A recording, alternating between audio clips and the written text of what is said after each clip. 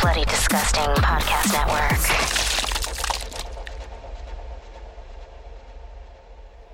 You're listening to Nightmare on Film Street. The current time is 6:66. Traffic is clear ahead from here to the afterlife, but it's hell outside. For the next hour, you're on Nightmare Time. So, let's give a grave welcome to our hosts, John and Kim.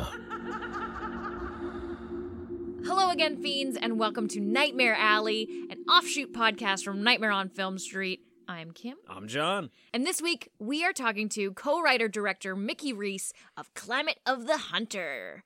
Mickey Reese is an incredibly prolific Oklahoma City-based filmmaker, and his new movie, Climate of the Hunter, is actually in select theaters right now. It's also going to be coming to VOD January 12th if you don't have a theater open near you or one that's actually playing the movie. But we highly encourage you to check this out. This was featured on our Best of 2020 list. It was an honorable mention because it was still technically kind of a festival movie when we were talking about it. Oh yeah, like I have a high prediction? Mm-hmm. There's a high chance. There we go, found it. That this is going to be on my 2021 list. Oh, definitely, yeah. This movie fucking rocks. It's so great. It's set in 1977, and it does everything it possibly can to sell you on that late 70s aesthetic. It's shot in 4:3. It's got the 70s hair you want. It's got 70s food, guys. It's they specifically used 70s lenses. We're getting a little off track already, but if you're unaware of Climate of the Hunter, if you've never seen it, if you've never heard of it, it's a small character-driven story about a maybe vampire who shows back up at his old cottage to reminisce with some cool sisters that he knows. And that's kind of about it. Like, it's just a few characters getting together for dinners over a few nights, but, like, things get strange. It's wonderful. Maybe Wesley's a vampire. Maybe Alma's losing grip on reality. Maybe the stars are finally aligned and madness is about to ensue. I really enjoyed this movie. It is an absolute blast. You will find no shortage of comparisons to like the films of David Lynch, but that's basically because Mickey Reese is very unique in his filmmaking style. We are not incredibly familiar with his work. We're just sort of starting to dip our toe into that into that filmography, but from frame one, you can tell this is this person's film. Like this is like nobody else's movie. This is a Mickey Reese movie. We got a chance to sit down with Mickey Reese to chat about the film and what inspired it and his filmmaking process. We do get a tiny bit spoilery, but this is the type of film that there isn't really necessarily any huge spoilers to divulge. So if you haven't seen the film yet, you are definitely okay to listen to this. But if you want to go into the film completely blind, I would check out the film first and then listen to the interview. No, you're absolutely right, and I think you could enjoy this conversation without having seen the film yet. It's definitely going to make for a great listen if you've just finished the movie and you want to learn more about it. So without further ado, I want to throw you to our interview with co-writer and director of Climate of the Hunter, Mickey Reese.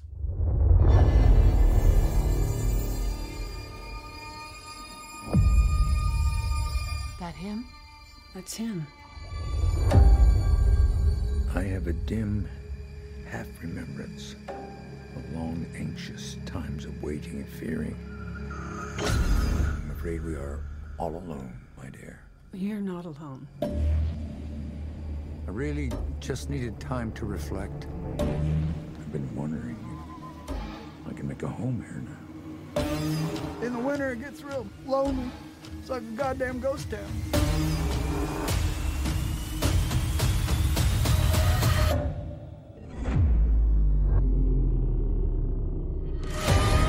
He's changed. I'm not sure he's even human. I'm terrified of death. But I'm even more terrified of being alone.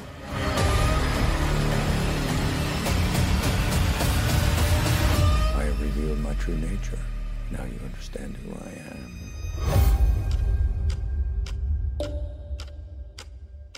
Open the door to hell. You have arrived.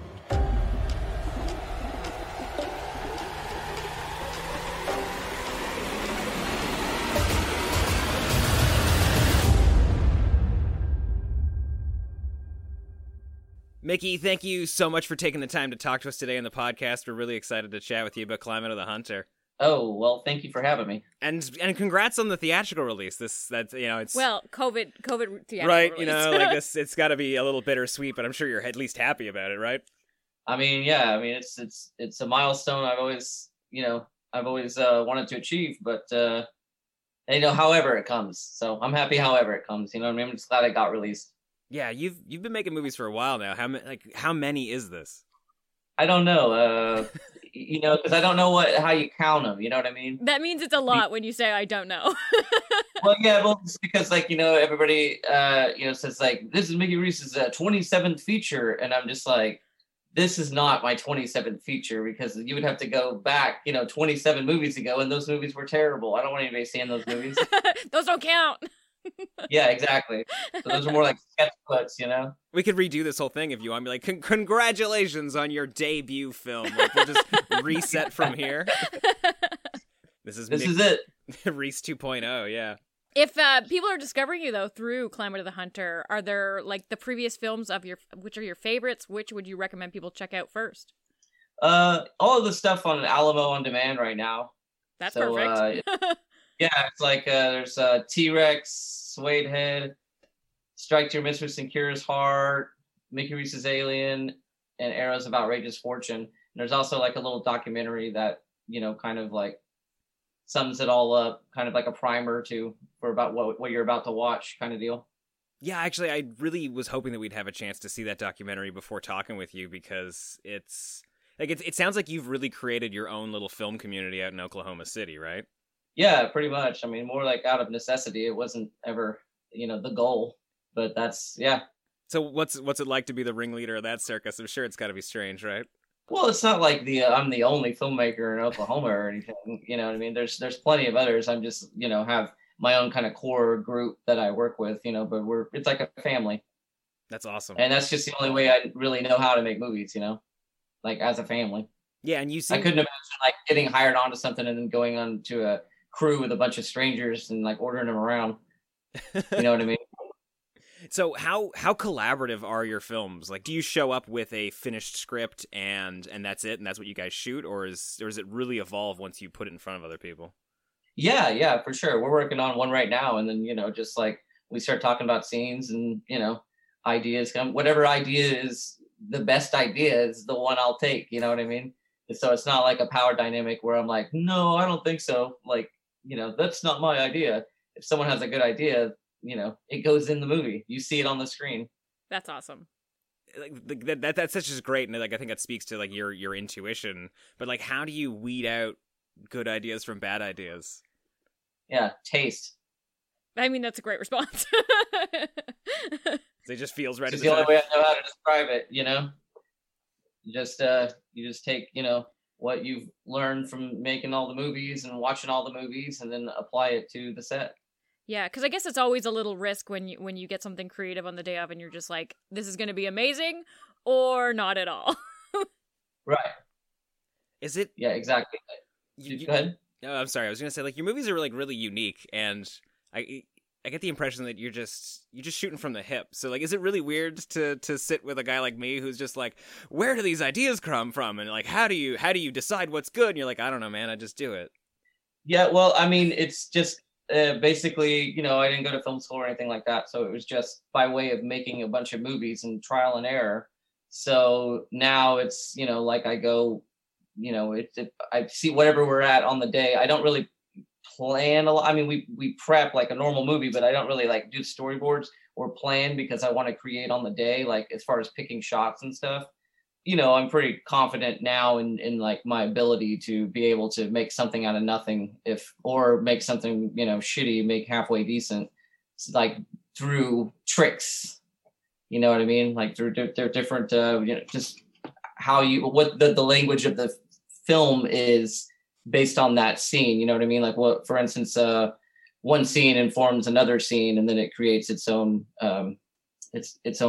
movie. I don't know. That's of course that's the way it works, but yeah, I don't know. It's just intuition now, like you were saying. Well, that says a lot too, though, because with Climate of the Hunter, a lot of it is staged through dinner scenes and table scenes. So to keep that interesting and dynamic is a major skill, because you're revisiting the same table setting again and again throughout the movie. And each one has to be shot completely different than the next one.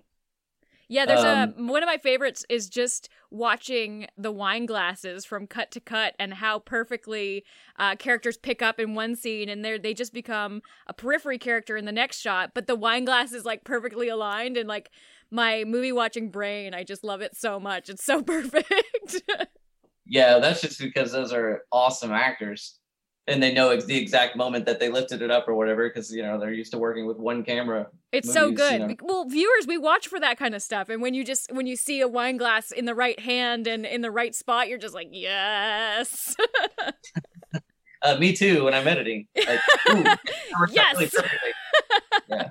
That's so great, because like my assumption is just like, I bet that he shoots this like a really well rehearsed stage play. I know, like this must be so rehearsed. Yeah. we were like anticipating you saying how meticulously laid out that was, because I was like, the wine glass is in the correct spot. I mean, it's definitely rehearsed, like you said, like kind of we're heavily rehearsed, like it's a play at that point. I remember going through that second dinner scene, the dinner scene with Percy, Wesley's son.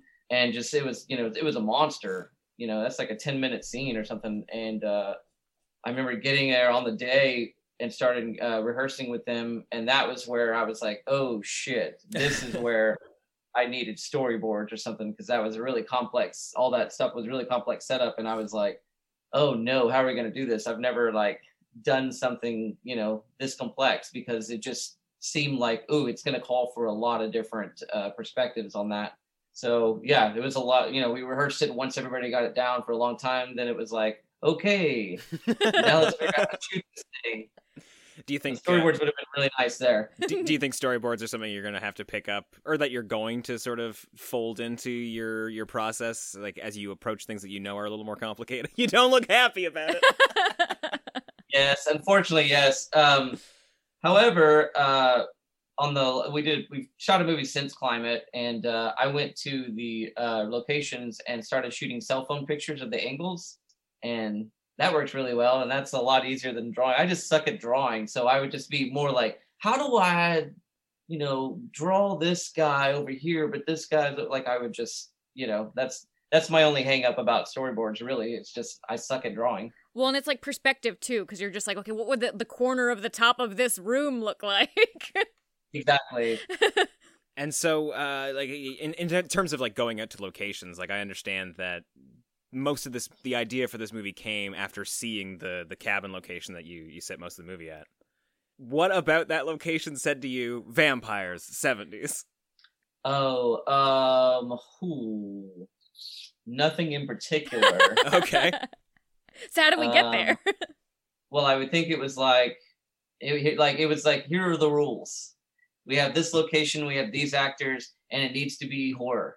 Okay. And so that's just what came out. I'm looking at Ben Hall, and I'm like, he'd make a good Dracula. I certainly wasn't going to have a bunch of like kids in the woods, like the movie we've seen 100 times. Yeah. So yeah, I just, it all just, you get all of the resources together and then like, create the story out of that. And that's kind of how it worked. Now, the film's really ambiguous about whether Wesley is actually a vampire.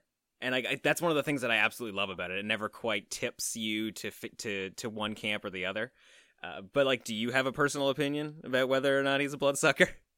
No, I think he's just like a big dork. He can be a dork and a vampire. Yeah, but I just think he's just like this pretentious dork.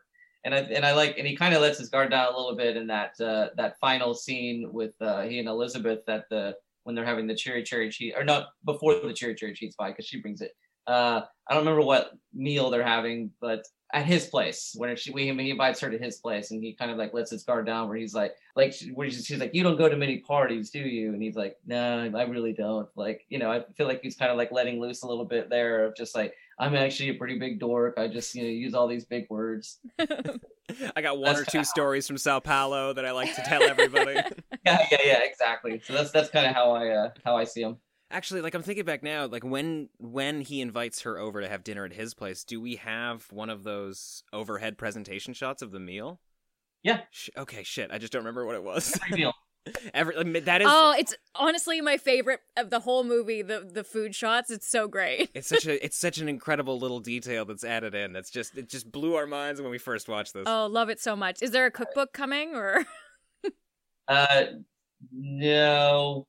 Well, we talked about it actually. Oh, wow.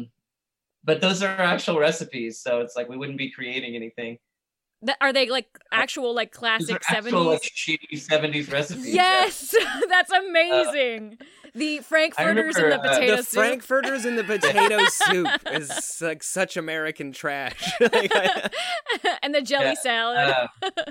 I remember first time I watched that was somebody just Climb the Hunter in general, and as soon as that thing popped up, like, oh, that was weird. That's gotta go. And I was like, fuck you. This has to stay. Oh man, we're all about that weird stuff. Like when Otis finally talks, it's like, yes, what is this? It's awesome. So the celestial stuff is also something that I wanted to ask about. Like, was that like, because from what I understand, the food shots were sort of on the day decisions. Like, oh fuck, we gotta take a photo of this. Were the celestial visuals of the movie in the script as well, or was that something that was just sort of like added after the fact for flourish? No, it actually was. Right it on. was. It was in the script. There really wasn't a lot of improvising. The things that were kind of done on the spot were that the narration with the food, and then her narrating. She starts narrating again, like, Wesley had long forgotten, like that. That was there on the fly.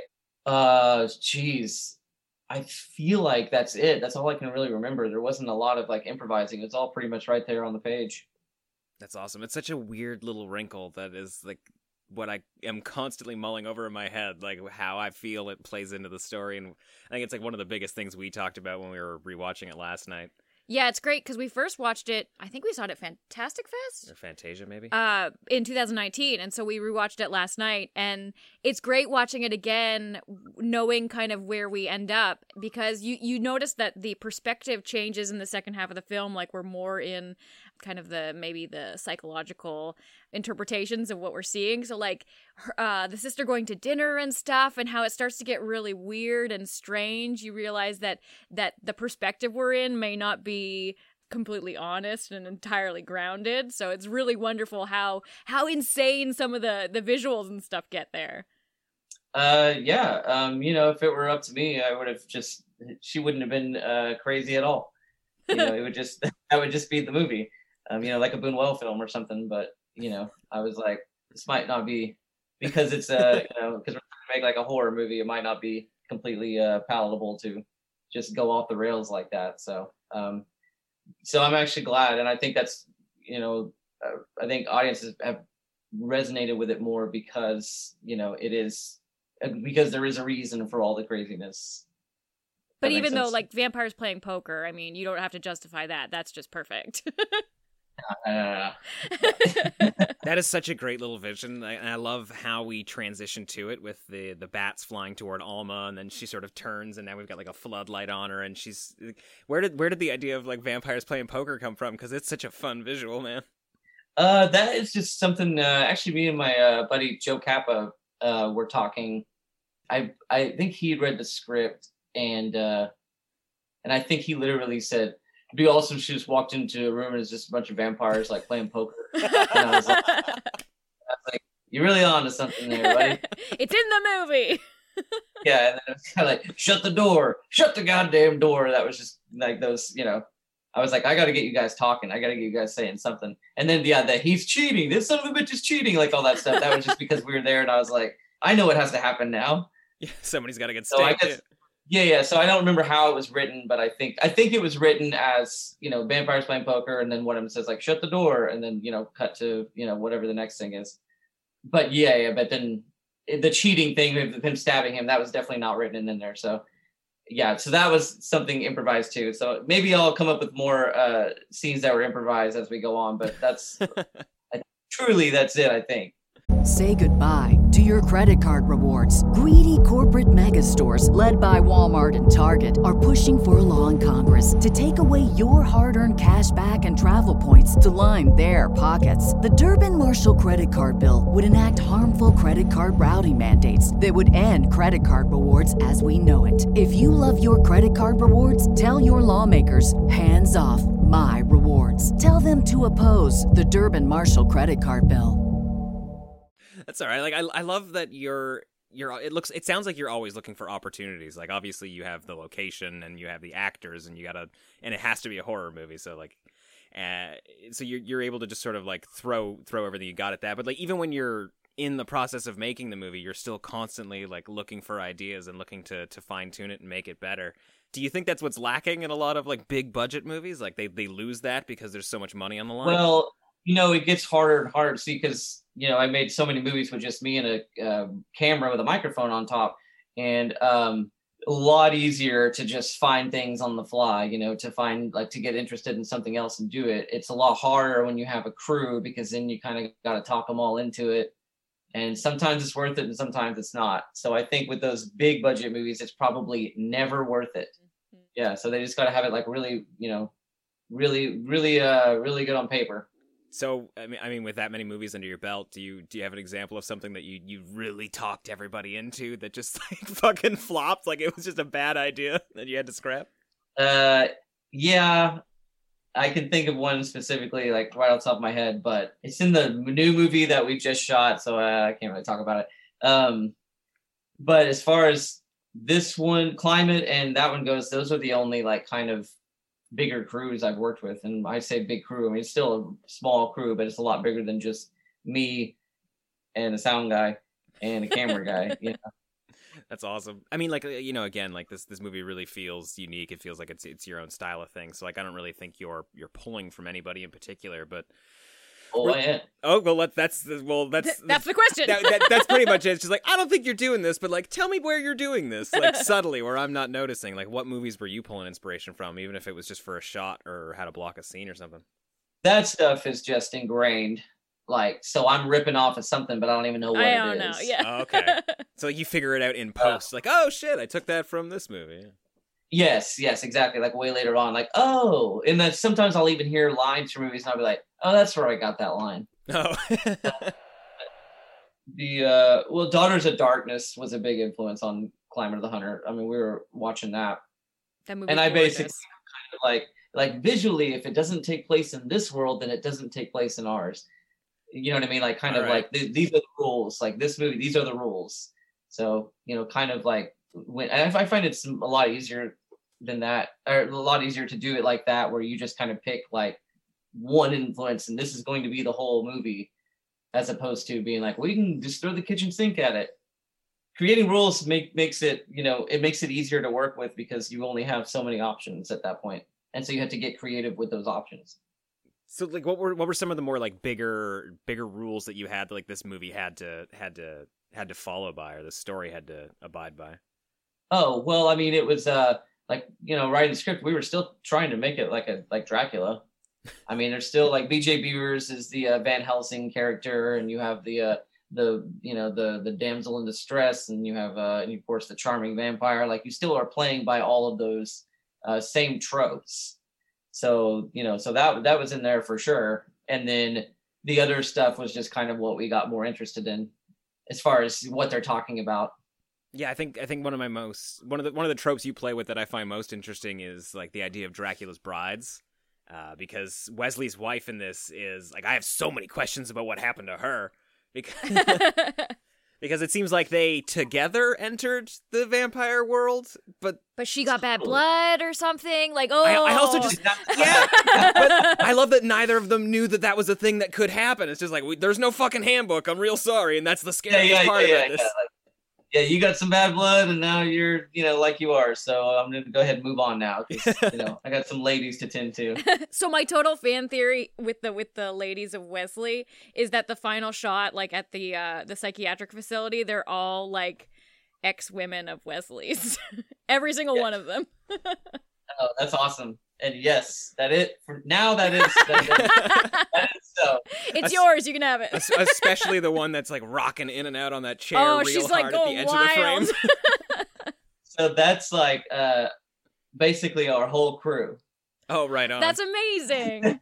Yeah, just like put them all in. 'Cause we were out in the middle of nowhere. We didn't have extras, so yeah, we just kind of filled it with our crew members. So Caitlin is a production designer. She's in there.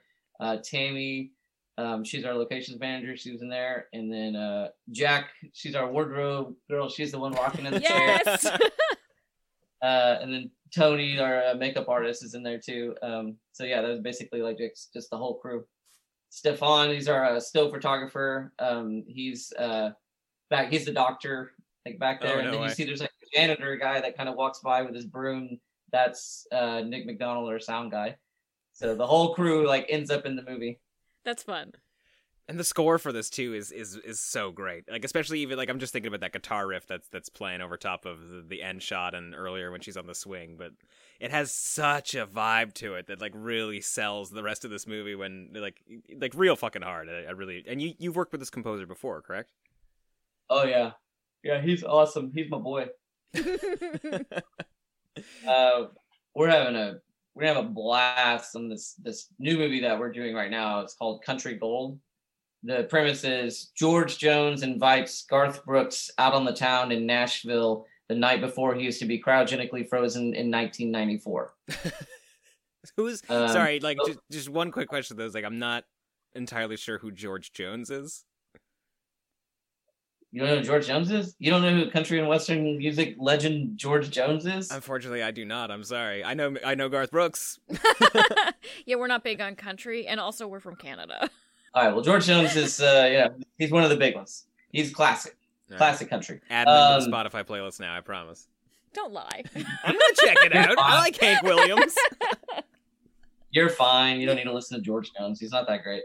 Anyway, but the score wise, man, we we've got this kind of like this very minimal like kind of acoustic guitar, violin stuff, like the stuff in Nebraska. It's really pretty stuff, and so I'm really excited to unleash that one. Oh, didn't I also hear that it was going to be in black and white also, like just like Nebraska? Hell yeah, it's in black and white. That's great. I can't wait to see that. And yeah, I'm very excited. I also happened to read that you were working on a movie about Marshall Applewhite. Yeah. Wait, who's Marshall Applewhite? He was the leader of the Heaven's Gate cult. Oh, so, like the super bald guy with all like the Nike tracks. It's like he's like super close all the time to the camera, like my vehicle is attracted to your vehicle, like that guy. Yeah, just like he looked like an. So alien. we're gonna have to castrate ourselves. He's amazing, but no, we've got a premise for it, and it's essentially going to be done like as if we were Heaven's Gate members, like making the movie. So it's all pro. Oh yes, yeah, that's amazing. Yeah, but also it's just an origin story. So it's like it follows this like this couple in the 70s that are driving cross country to get to Oregon to go to this big Heaven's Gate meeting. Meanwhile, like Godfather 2, like it switches timeline. So meanwhile, we've got an origin story with Marshall Applewhite. And it ends at just kind of the first like meeting where everybody was just enthralled. Now I just told you the whole damn movie. I don't even have to make it, but what's so great about that too is like you have so much video to pull from because they have so many instructional videos, like even just sitting on YouTube right now that you can check out. Oh, that's gonna be so good. Are you gonna do the like instructional videos like throughout the film? No, because that happens later. Oh, this is an origin story. All right. Yeah. So all the stuff about Marshall Applewhite, Heaven's Gate, like we're not even gonna show the death. I mean, we're not even gonna show the suicide. It's literally just like the origin. Like it ends on like a big high note. So you're just like, let's look into that cult. I think they got it down. They were really onto something there.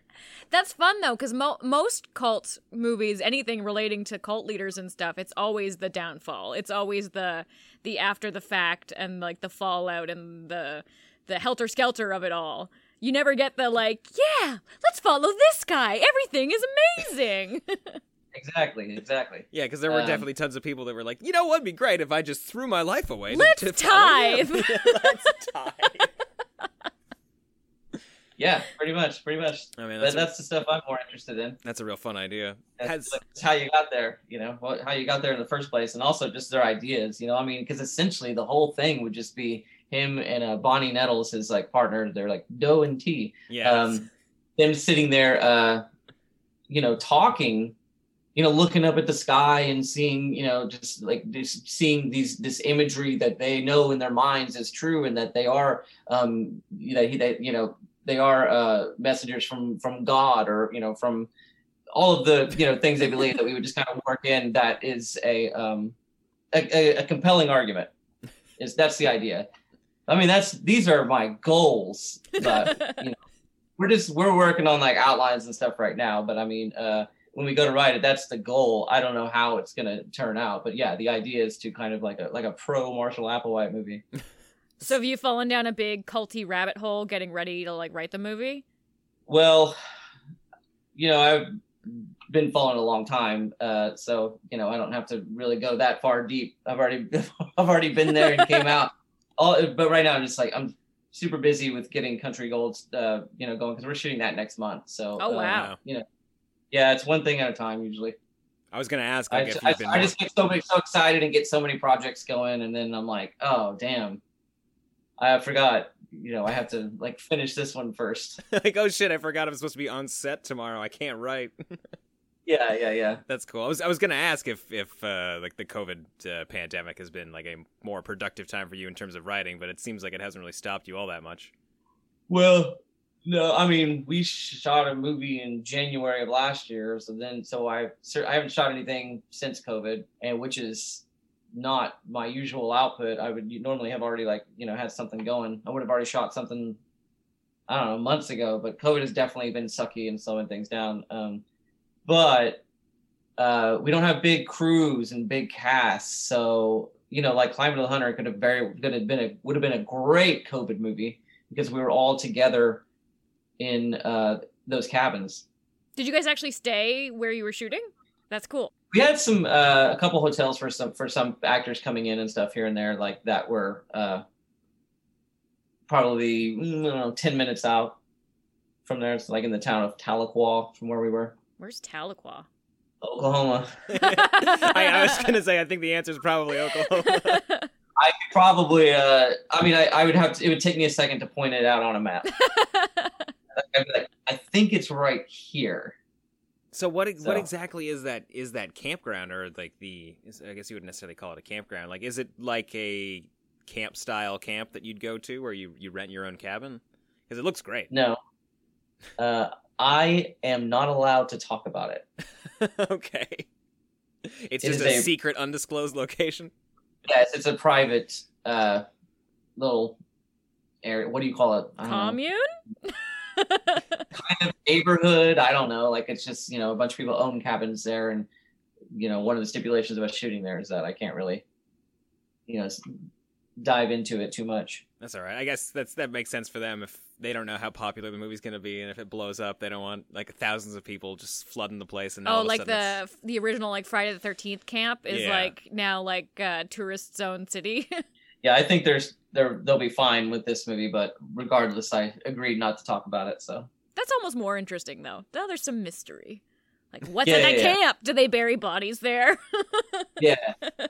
They are, like, now with the Heaven's Gate movie coming out soon, I would think the chances are somebody's going to draw a line. They're like, oh, the last remaining Heaven's Gate people are there, and they don't want anybody to find out. They're just building little GeoCity websites in the woods.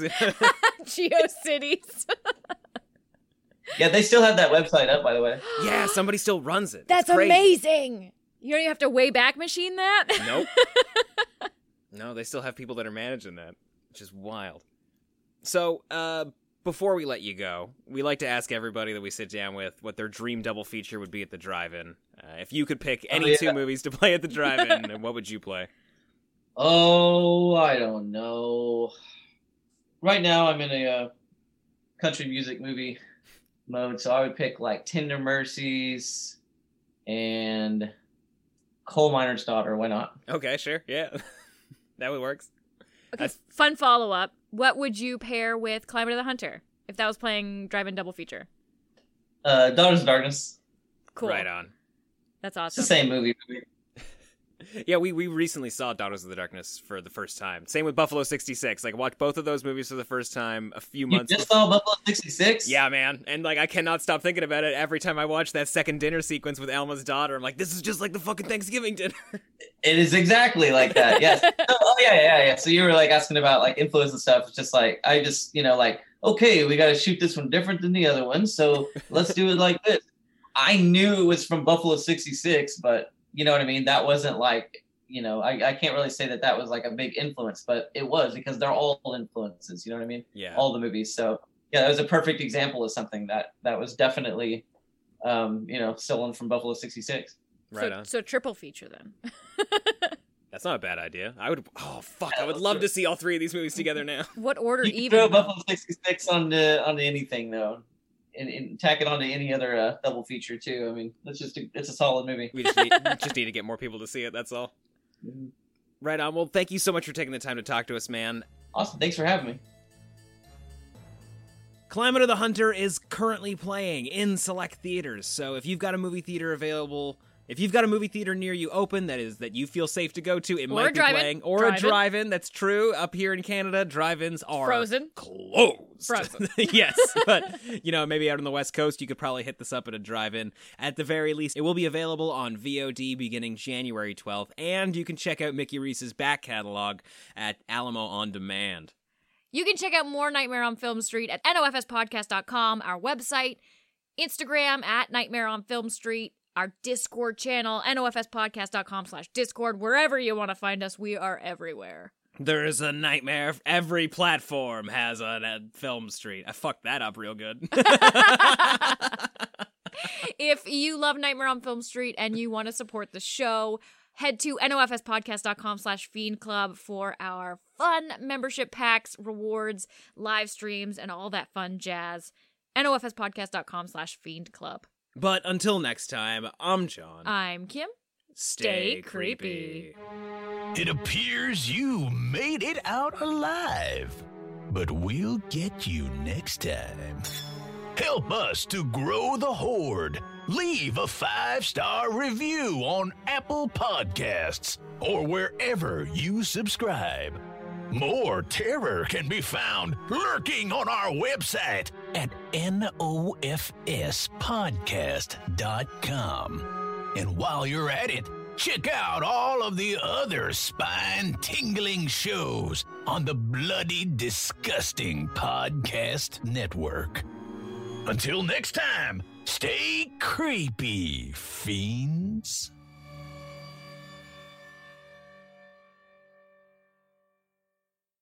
BetMGM has an unreal deal for sports fans in Virginia. Turn $5 into $150 instantly when you place your first wager at BetMGM. Simply download the BetMGM app and sign up using code Champion150. Then, place a $5 wager on any sport. You'll receive $150 in bonus bets, regardless of your wager's outcome. And if you think the fun stops there, the King of Sportsbooks has plenty of surprises in store. Check out daily promotions, same-game parlays, live bets, and so much more. Download the app in Virginia today and get $150 in bonus bets instantly from your first wager. Only at BetMGM. BetMGM and GameSense remind you to play responsibly. See BetMGM.com for terms. 21 plus only. Virginia only. New customer offer. Subject to eligibility requirements. Rewards are non-withdrawable bonus bets that expire in 7 days. Please gamble responsibly. Gambling problem? Call 1-800-GAMBLER. Promotional offer not available in Washington, D.C. Say goodbye to your credit card rewards. Greedy corporate mega stores, led by Walmart and Target, are pushing for a law in Congress to take away your hard-earned cash back and travel points to line their pockets. The Durbin-Marshall credit card bill would enact harmful credit card routing mandates that would end credit card rewards as we know it. If you love your credit card rewards, tell your lawmakers, hands off my rewards. Tell them to oppose the Durbin-Marshall credit card bill.